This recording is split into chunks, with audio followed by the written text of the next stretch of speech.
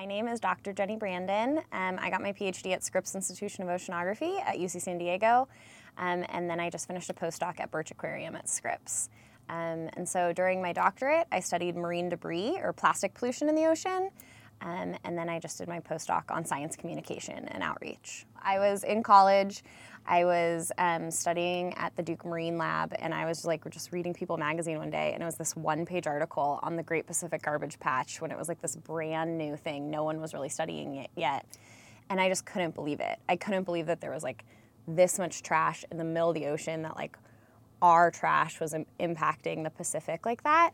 And so I started reading everything I possibly could about it, and the second article I ever read was actually about the lab at Scripps that I ended up studying in. So I think that took me down the path of studying plastic, but also of doing science communication and like dabbling in science journalism, and really realizing that like it doesn't really matter the format as long as you're getting the science information to people. I think I built my skills through trial and error, really. Some of it was practice makes perfect. Some of it was in undergrad. I was an English major and a biology major, and so I got a lot of practice just reading and writing and realizing that there's a lot of skill in being really like wordy and poetic, and there's a lot of skill in talking like a normal person and using the simplest words possible.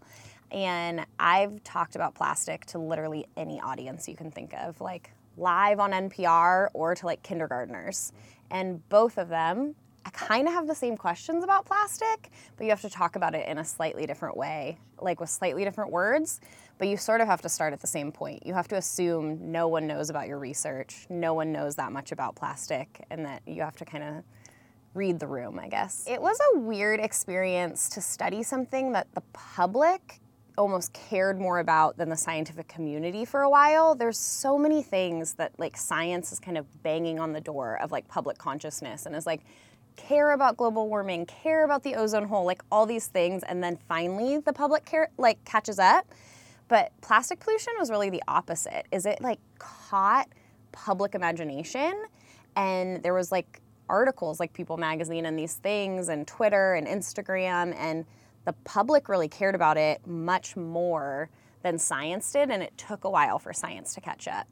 And it was like a funny time and kind of a frustrating time for the public, as they didn't really realize how long science experiments took.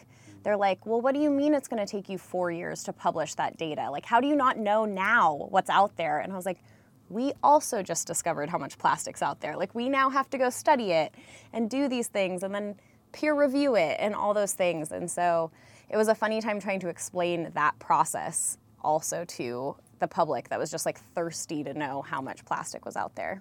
I think a key takeaway to scientists that are at the beginning of talking about science communication is to not be afraid to talk about their science, and to realize a lot of scientists, especially like a generation older than me, were kind of taught to never talk about their science, to say that like their facts would speak for themselves, their papers would speak for themselves, and they were really kind of taught that it was too political or something to talk about their science.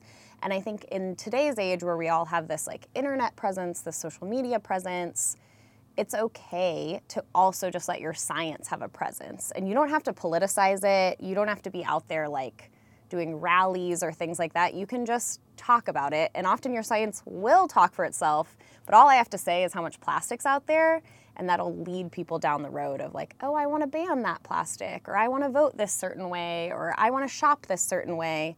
I don't even have to necessarily say those things. So right as I was coming along, there was one grad student in the lab before me who was studying plastic, and she was kind of one of the pioneers. Her name was Miriam Goldstein, and she was one of the pioneers looking at microplastic and really realizing that what was out in the garbage patch was actually very tiny pieces of plastic.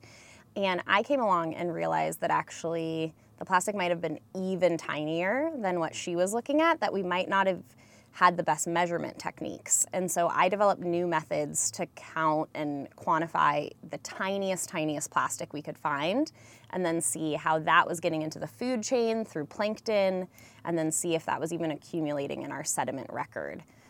So if we were leaving it behind in like our future fossil record. So everything I looked at was like super, super tiny plastic. It's really fun to work on something for so many years, and when you start working on it, people are like, oh, wait, there's plastic in the ocean? Like, oh, wait, isn't it a, like, island of huge plastic you can walk on? To now, when I walk into, like, a school and talk about plastic, every kid knows it's a problem.